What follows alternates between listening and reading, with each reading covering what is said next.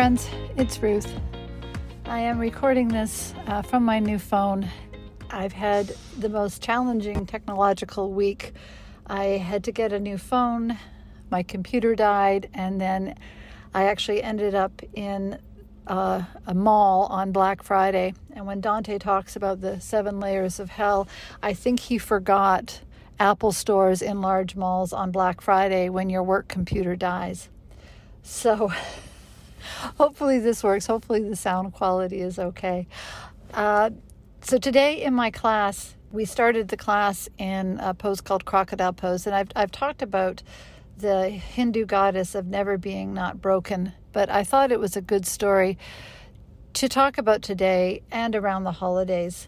We've just finished Thanksgiving, and I don't know how your Thanksgiving went, but even if it goes absolutely perfect, it's still stressful. And now we're on the fast track towards Christmas. So this idea of doing everything right and having everything look great for the family photos on social media, there's a lot of pressure and stress right now to do everything well and to make sure that we look good and that our families look good and that everybody seems happy. And the idea of never being not broken really speaks to the part of us that is always kind of limping along, the part of us that doesn't get things right, the parts of our life, of our families that are broken, that aren't whole, that aren't perfect. And these are the parts of ourselves that we want to hide away and pretend that aren't there. And these are not the parts that we post about on social media. And when we deny that major part of ourself, the part of us that is not perfect, our darker side, the part that struggles, the part that is suffering, that is hurt, and whether it's an inner child version of ourself that is still hurting, whatever version of ourself that is in pain, we tend to deny it and pretend it's not there, or give ourselves a really hard time for hurting and not being perfect and not being okay at everything. And we think that, if I could only get it together. And I mean, this is a phrase that's everywhere. Pull yourself together, get it together. And when I get to this point in my life, then I'm going to be happy. When I get through the holidays, well, then I'll be happy. If I can just get this one thing to happen, well, then I'll be happy. If I make a certain amount of money, if I drive a certain car, live in a place, have a certain relationship, wear a certain brand of clothing in a certain size, have my hair a certain color, or the lines on my face look or not look a certain way. When I have these things, then I'm going to be happy. But we get these things and we're still ourselves. We're still not happy because it is not the external that is going to make us happy. But right now, the attachment to looking good and being thankful and ending up in close quarters with people who might irritate us.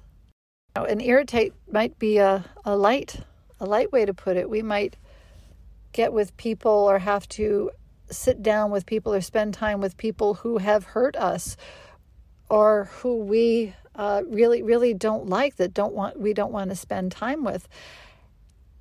And I think this time of year, it's always important, but I think this time of year, it's especially important to honor all parts of ourselves and not just the parts that look good and shiny on the outside, but to take the parts of us that feel broken, that feel like they're not doing good enough, that are hobbling along, to take those parts of ourselves and to honor and nurture them as well. And to find forgiveness, first of all, for ourselves. When we practice self-forgiveness, it's only then we can actually go about and forgive others. And when we practice self-acceptance, self-compassion, after we do that, only from that point, can we then go out and forgive other people. We tend to want to skip that point. We want to skip the tougher work on ourselves. We don't want to do that. And then we also want to skip the harder work of forgiving another person. And we often end up doing the easy thing, which is feeling resentful to that person. And then when we feel resentful or angry, we can justify all sorts of thoughts. We can start telling ourselves stories about how that person is less than, how that person is one-dimensional in a way that makes our pain and our anger much easier to justify.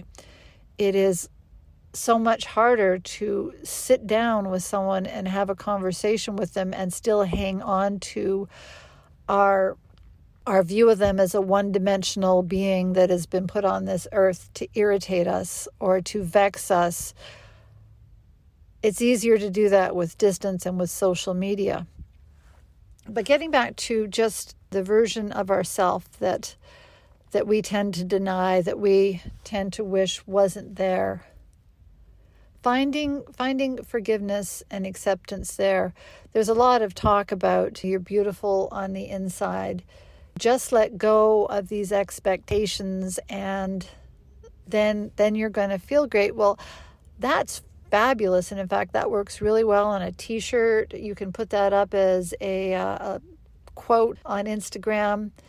But actually doing it, the cute sayings don't actually cover the actual work of doing this. But the glib sayings are fine and great, and they can inspire us into that direction, but they rarely will cover the actual work that will take to do that self-forgiveness, to come to some sort of peace with the parts of ourselves that will always feel broken. It's not like we're going to get to one day where we love every part of ourselves, where we feel that everything is together.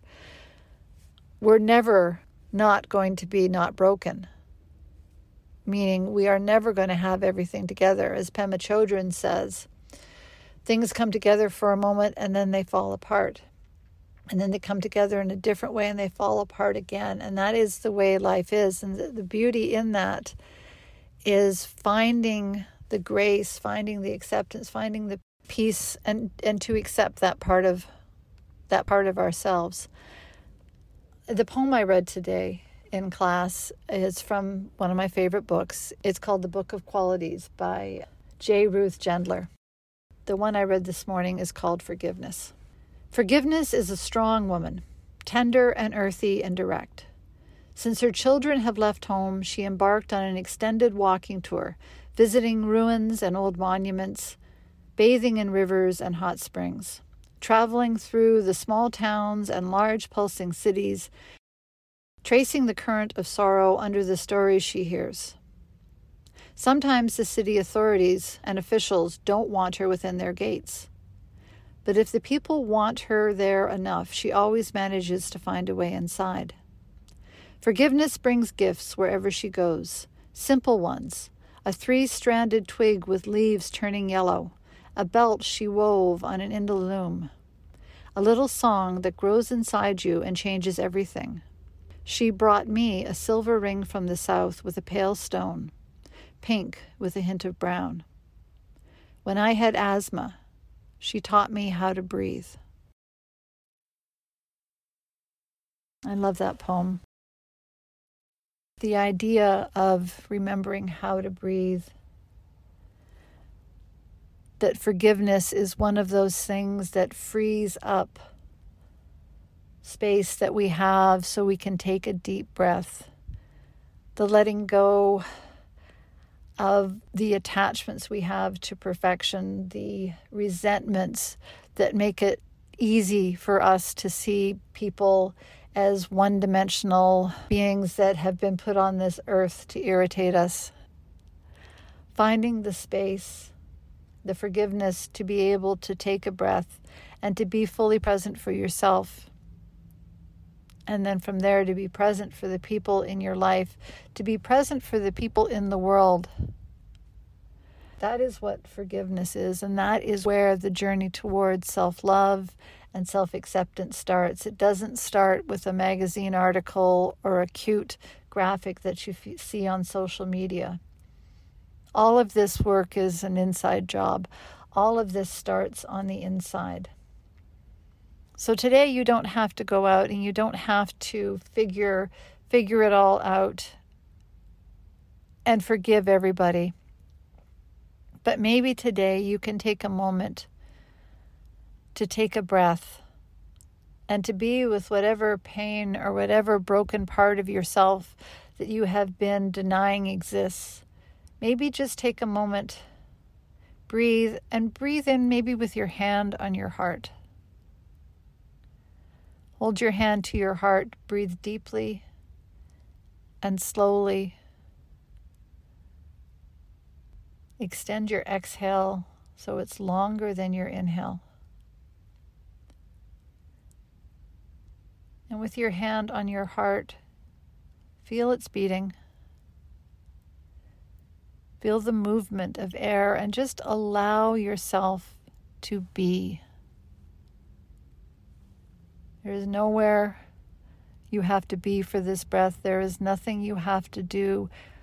Give yourself a moment of no expectations.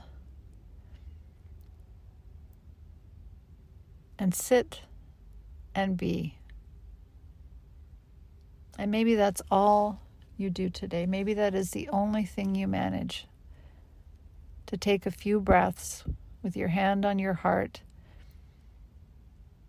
and accept yourself as you are, flawed, human, imperfect, but also beautiful and glorious and strong and all the things that you are. So take that with you today, friends. Speak kindly to yourself. Speak kindly as much as you can to others. I'm Ruth. I'm the recovery coach. Breathe deeply today. Take care of yourself. We'll talk soon.